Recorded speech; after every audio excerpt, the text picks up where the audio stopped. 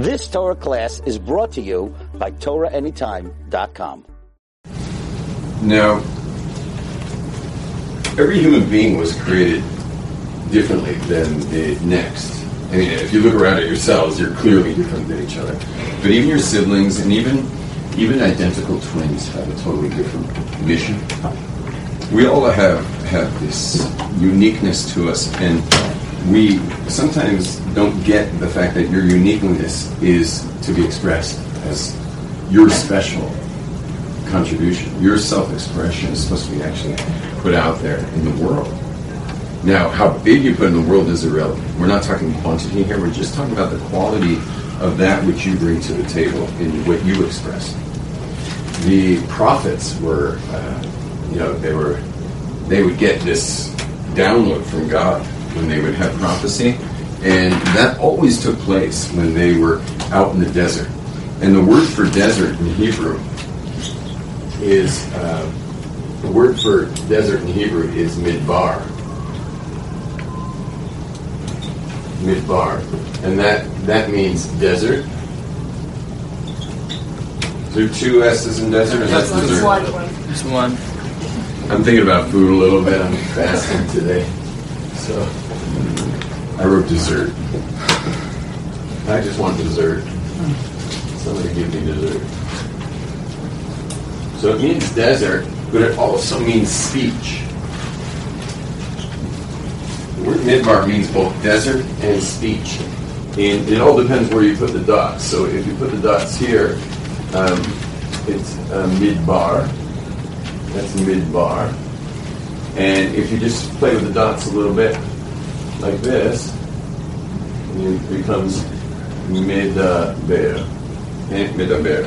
Midbar, midaber. But it's, in Hebrew there are no letters. There are no vowels in Hebrew. And so the word midaber or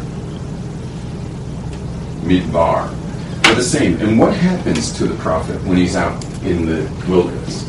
So today in desert, I'm a little out there right now. I apologize. I'll get my act together soon. Just didn't realize I was going to be standing in front of a lot of people today. That doesn't make a lot of sense.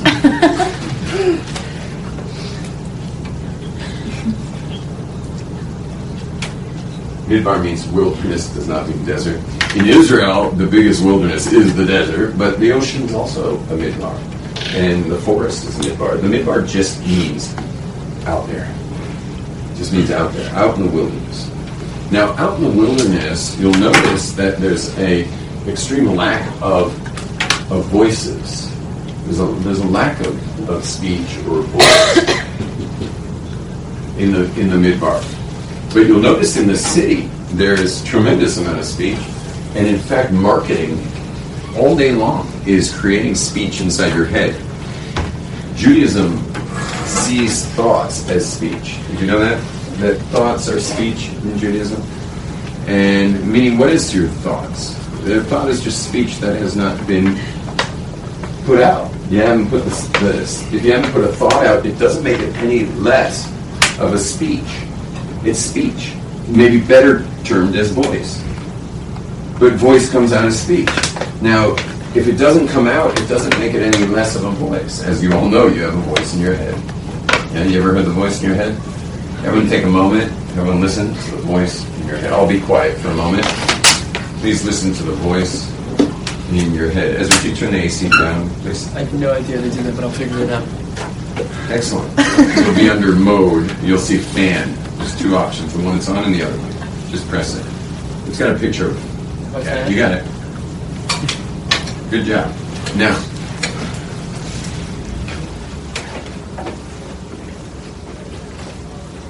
everyone be quiet for a moment and listen to the voice in your head.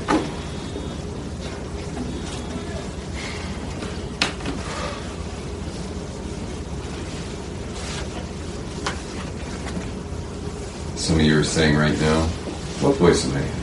I don't hear a voice in my head. What's he talking about, a voice in my head? That's the voice.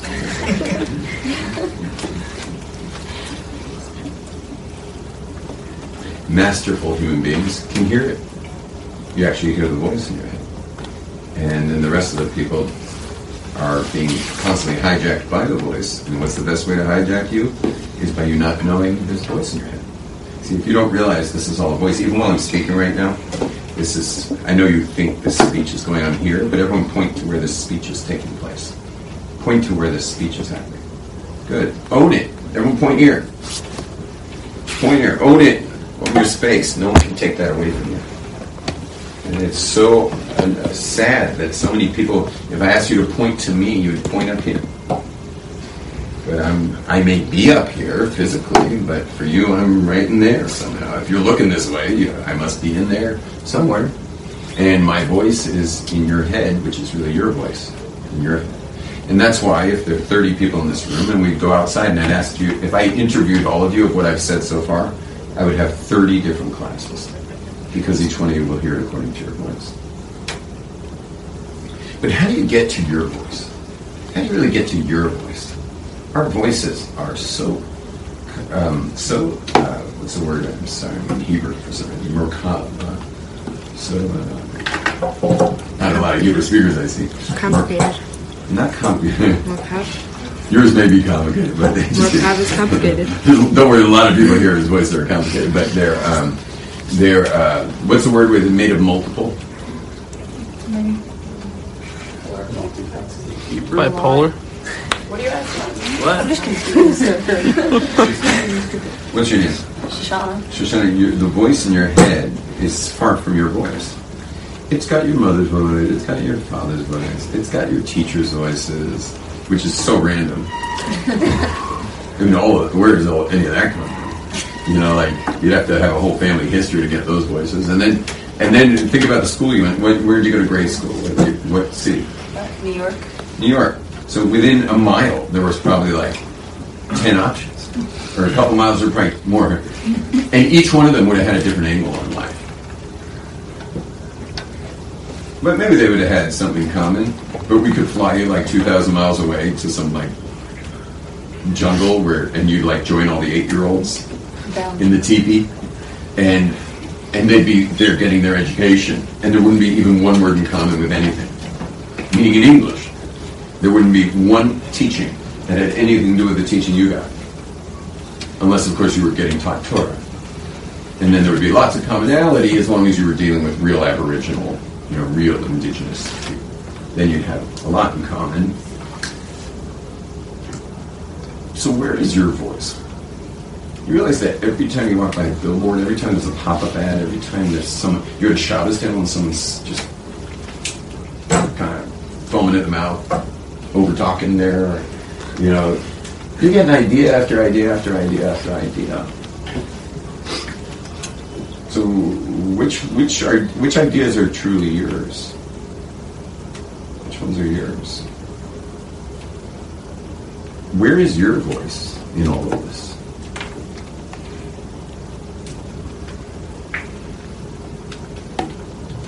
And a lot of you, I think, are single in this room. And you better listen to that voice. You better find it. Because that same voice is going to have to make some pretty serious life decisions. And so you better know what it's saying.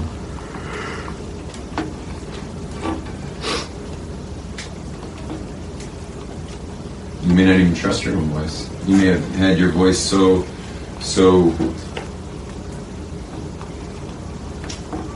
kind of pushed around. I see it's not a vocabulary day for me. So pushed around by a million different other options, or a million different influences that you wouldn't even know what your voice would be saying. There are certain people who were raised being told what to do from the get-go. It's often in a more traditional, maybe Hasidic Jewish home, or Syrian Jewish home, or a certain home where it's or a Haredi kind of home where there's very little of your voice, choice, will involved here, which can be crippling as a young adult. Because in the end, you're going to live with your choices.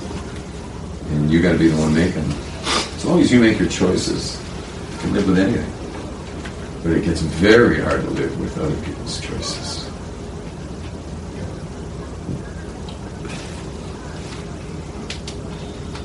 You know, this has nothing to do with little kids, because little kids, you got to choose a school. You can't expect your little kids to choose a school. But there's a point in your life when you're probably around 16, 17, 18, where you start to discover your voice. And it also goes with finding your colors. People have different colors that work with them. You'll see, like, when you go to your 10-year high school graduation, you'll see people who you don't remember being particularly beautiful in high school are suddenly very, very beautiful. And that was because they found their voice, they found their colors, they found where they inside, as a gift from God, where they vibrationally relate. They found that, and they align with that. That becomes their baseline. Anything veering from that, as things will influence you away from that voice, they would always come back to the baseline.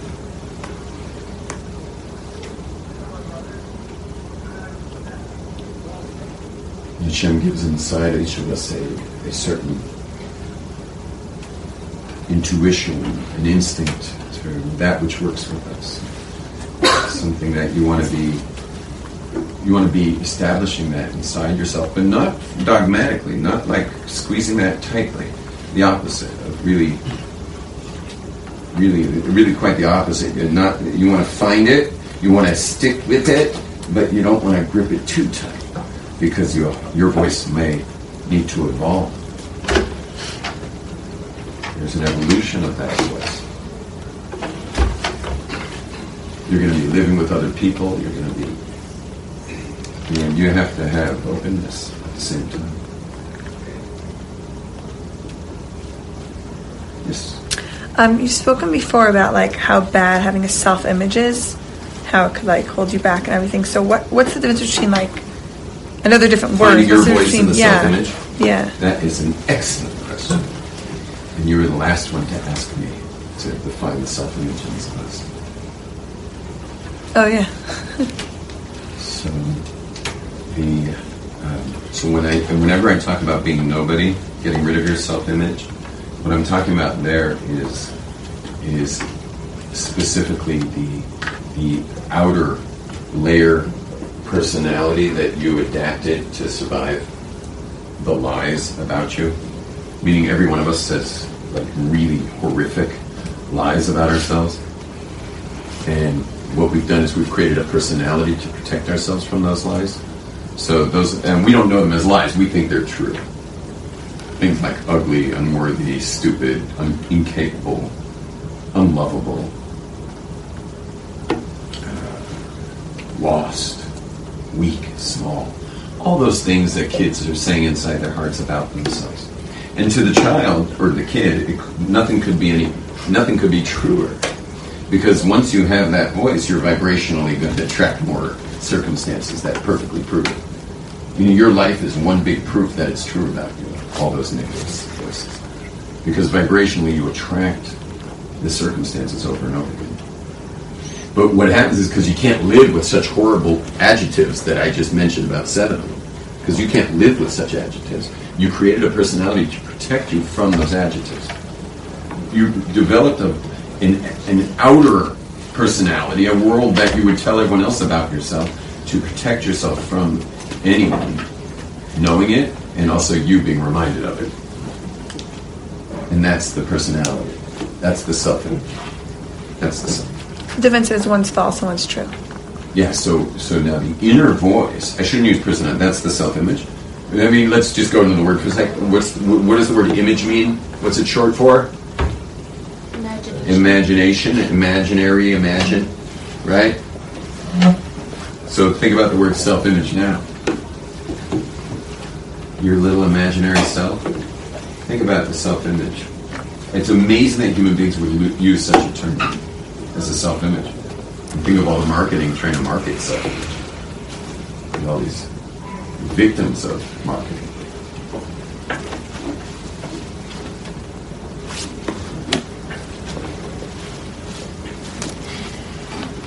So it means the imaginary self. It's not the real self.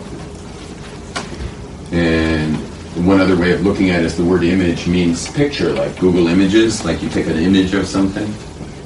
So look at that one, self-image. It's a picture of yourself that you took at some point.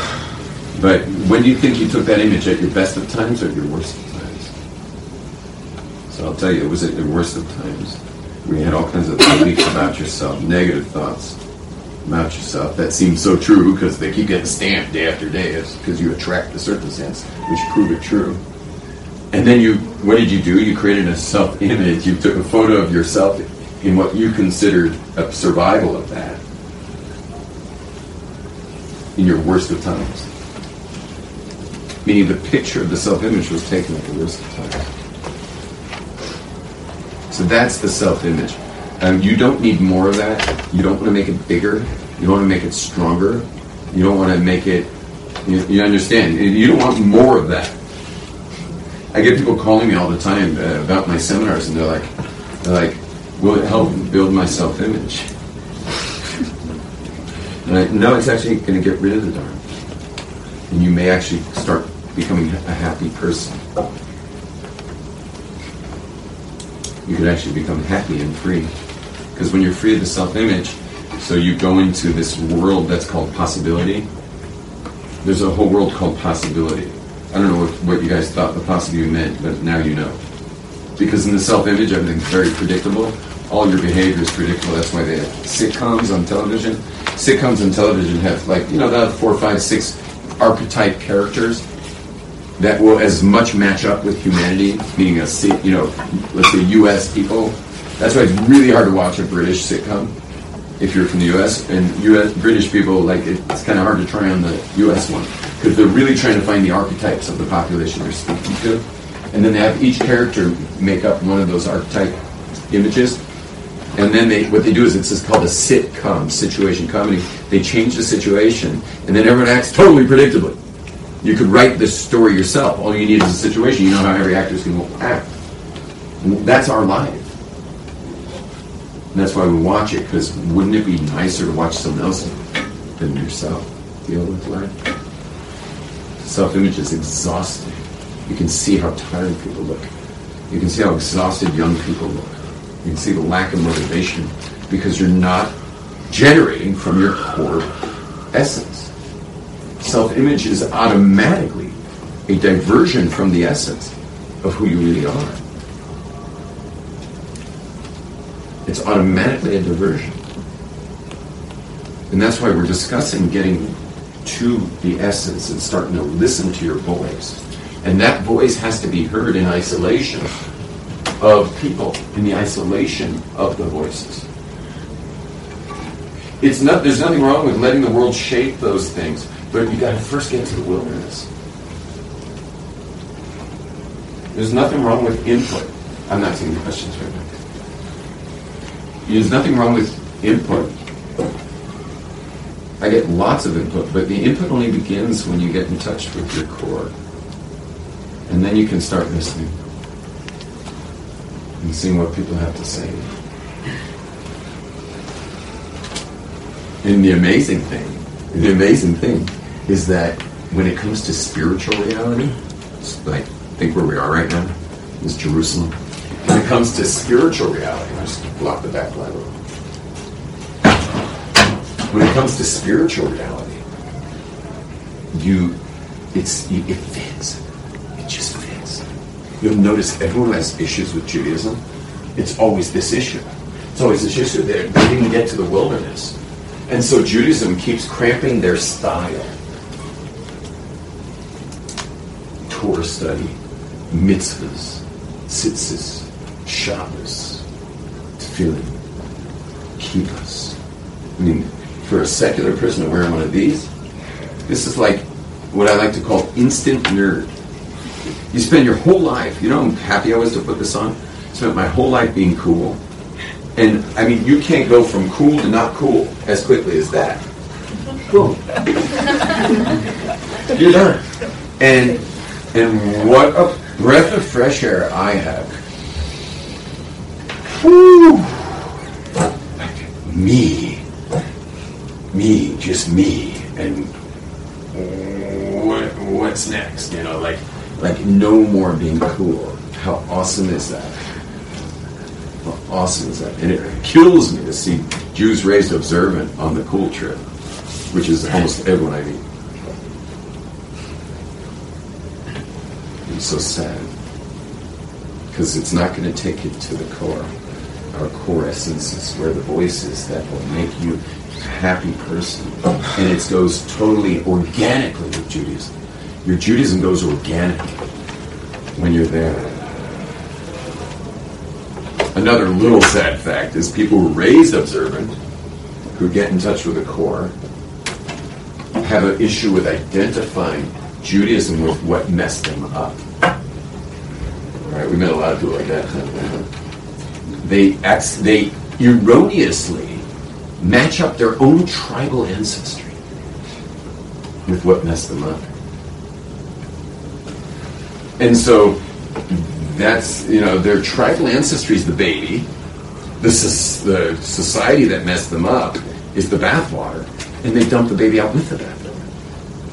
So they got to their core, but they erroneously identified their tribal heritage as part of the problem. Please write down your question, by the way, so you stay focused on what I'm saying. And then you also have whole societies of observant Jews who are a million miles away from any tribal heritage. They've lost touch with that. They're city Jews. And they do what they do, and the Baruch Hashem, they're doing what they're doing. I'm doing that stuff too. I'm for sure doing what they're doing. I'm doing it. I'm filling on the mornings, saying Yehei Rabbas, learning the Torah, doing all the mitzvahs. But the coming from that core place, it's a tribal right that you're involved in. A tribal right of what's called hiskashrus. Hiskashrus means fusion with the maker. It's a fusion with the maker. But when Jews think they can just go uproot Jews from their ancestral lands, which is the land of Israel, when Jews think they can uproot from their ancestral lands and assert their Judaism on foreign soil, how can we play? How can we sing our songs in a strange land?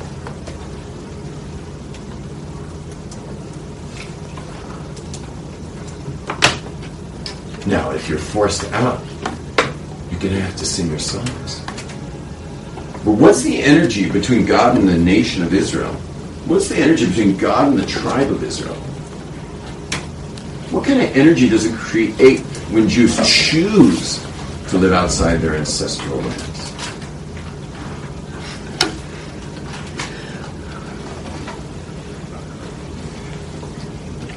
Now, again, what I'm about to say, you can throw in the garbage on your way out the door of the building. Because this is purely, and this isn't in my opinion, this is just a maybe. But it's so often when I'm getting calls, which I'm constantly getting, calls, texts, WhatsApps, emails, about save my kid. Save my kid. And I always see the area code, it's either 718 or it's 347, or it's whatever Lakewood is. What's Lakewood? 732. 732. 732s. I mean, I see them. They're coming in all the time, all day. While we're in here, we're on Do Not Disturb, but they'll be coming in.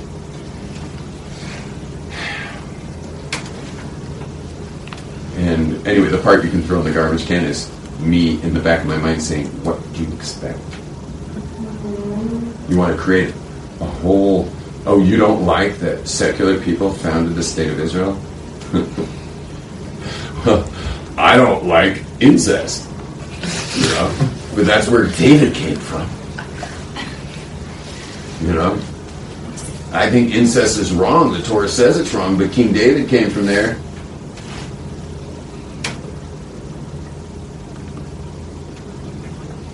Both sides.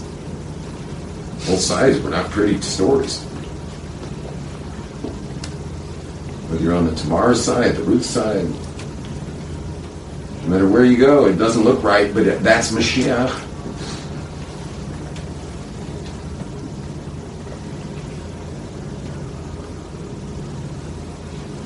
So, like, you want to stand on principle? You maybe own too many buildings in Manhattan. Maybe that's the issue. Maybe our community just has too much property.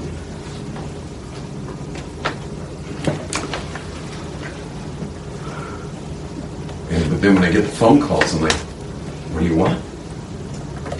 I mean, just look at Tanakh. You read through Tanakh. Every time someone makes a move that breaks the principles of the bond, which has to do with three things: the nation of Israel, the Creator, and the land of Israel. So whenever you see something go off of, every time you see a king or a prophet or someone below the bond, like they messed up something, if you know Tanakh well, you know the other foot's about to drop. It might be a few chapters later. It's coming. It's coming. Like the famous one is, like, anytime you see a king make a protection pact with another country surrounding Israel, we are about to get reamed. You see it, but somebody who doesn't know Tanakh, just reading the story, they're like, okay, Jews made a pact, a little ally with Syria, and or Egypt, or whomever, a little protection pact, political card plan, or protection from foreign countries. Now I'm backing on the state. Now I'm on the secular state of Israel. A little protection from the foreign countries. But, so then if you don't know Tanakh, so now you see they're getting reamed, and you're like, wouldn't even put it together. But when you really go through it, book after book after book, you know what's coming.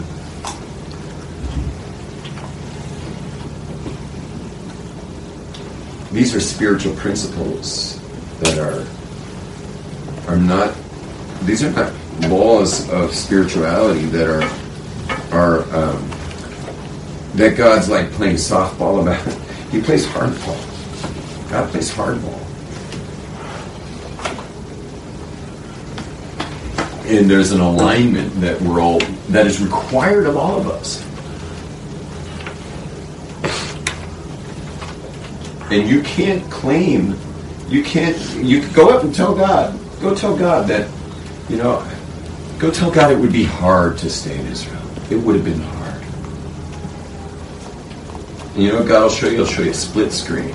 He'll show you one screen of raising your children on foreign soil, and down the line of a couple generations, show you what that looks like, which, God forbid, that's what it looked like. Or he'll show you what would have happened had you made the hard choice. My father-in-law doesn't keep a lot of Torah. I'm being generous. And he once said to me, he says, he calls me YTC, Yom Tov Chaim. He says, he has like shotguns and stuff. He can kill bears and stuff. He looks like a lumberjack. His forearms are thicker than my thighs. He once said to me, YTC, there's one thing I learned in my life. There's the easy way and there's the hard way. And the hard way is always better. But if one more Jew tells me, when I say, why are you leaving Israel with your wife and kids? You want to leave, go by yourself. Don't leave with your wife and kids. You so much want to be in Brooklyn? So give her a get. Give her a get, say goodbye. You can't take them out of here. Or if a woman's trying to drag her husband and kids out of Israel, get a get. Get a get. Get it. You know what GET stands for? Get lost. Yeah? But who are you to do that? I feel the same way when I see secular Israelis driving to to the Canary or wherever they're going on Shabbos with their kids in the back seat. I did it once. I won't do it again. But I did walk up to a family. The kids were in the back. The parents were now getting in the car. They got the kids all strapped up. And I said, listen, You got free will. You want to go to the Kinneret on Shabbos. Go right ahead. But just, if you don't mind leaving the kids with my family. You just don't have broad enough shoulders to be making this kind of a decision on your kids' account. Who are you? Who are you to put your children in the car on Shabbos?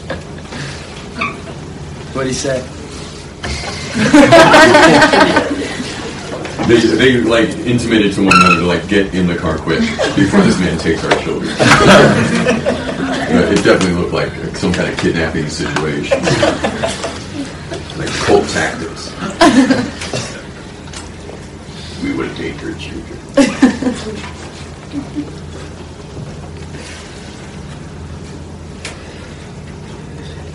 And this is the halacha. The Torah tells us this. When you look in the Masechet Ketubos, you look at Masechet Ketubos, the tractate of Ketubot, which is wedding contracts. It's very clear that if anyone wants to move to Israel, they have the right to get a get if the other one doesn't want to leave, with full payment. If a woman asks for a get, she ain't getting paid nothing. If she wants out, she can get her get. She's not going to get a penny out of that get. The get's worth 2 years of livelihood. It's a lot of money. If 2 years of livelihood today, we're talking like $80,000 probably. She doesn't get that money if she wants out of her marriage. She can get the get. She ain't getting any money from the ketubah. Ketubah's got the protection. It's the original feminist document. We were the first people on this earth to protect women in marriage. And it's amazing that I just love the secular world with their like women's rights, women's rights, and then they send their 13-year-old, 14-year-old, 15-year-old daughters out to the wolves. They get devoured. Their hearts are put in an egg slicer, sliced in every single direction. And I don't care if it was consenting. The parents should be put behind bars. For it's consenting, okay, so it's not, no one's going behind bars, but. And you think there's not going to be scar tissue when they finally get married? When a man finally does give her a ring? There's not going to be scar tissue there?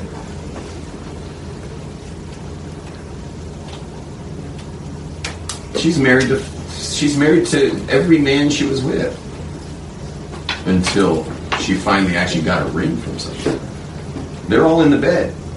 They're in the family. They're in the room. And not the guy himself. It's the scar tissue. It's the pain. It's the ripped to shreds. And this is where our liberal feminist world has taken us. Gee, you really did a great job with the females.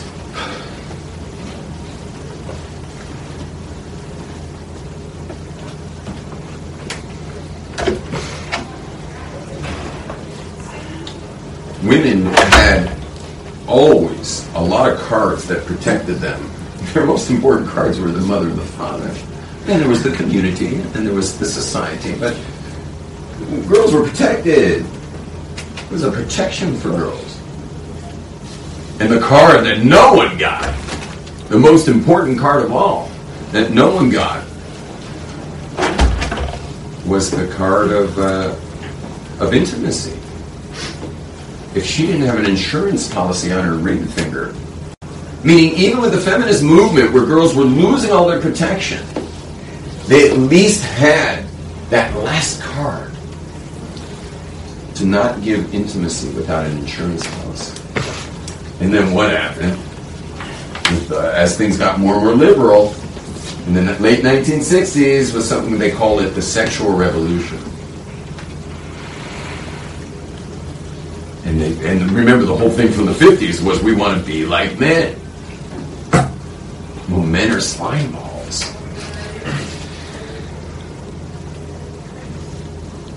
And so you want to be like men? Okay. The men were like, great, be like us. This sounds really exciting. And the women gave up that last card, the last card they had. They dropped it on the table. And you know what happened ever since then? Ever since that day, men rent. Why buy when you can rent? There's no such thing as boyfriend and girlfriend. There's only rent.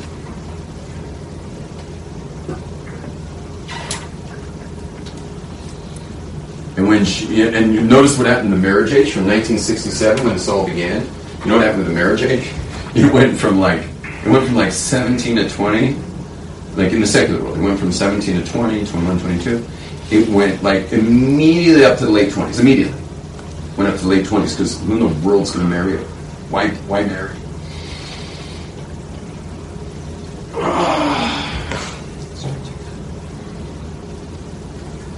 And then it moved into the 30s and later. And then what happens is, this happens a lot in Manhattan, is someone turns like 38 years old and then they suddenly turn around and realize, oh my gosh, I forgot to get married. And of course, if it's a woman, her clock's ticking, and if it's the man, he's realizing that he'd like to build a home. And what happens? They all look around oh, now I'm ready to get married. This is very exciting. And then they look out, and there's a used car lot as far as the eye can see. And when they get married, you know what happens for the next 30 years, given that they stayed married, given that they had an inner voice, being married right. But you know what happens for the next 30 years? The next 30 years, and this is only the best marriages, the next 30 years is they heal year after year after year. And when they're finally in their 70s together, mazel tov, they're married. Takes years. Takes years. That's why I feel so bad when I see a girl raised in the our ancestral traditions. When I see her falling off the edge, and it's always falling off the edge because of there's generally an issue between her and her parents. There was not the right kind of love coming down. The parents didn't love as love is supposed to be given, and she goes for the counterfeit, the external expression of love, which is obviously just going to just crushes further.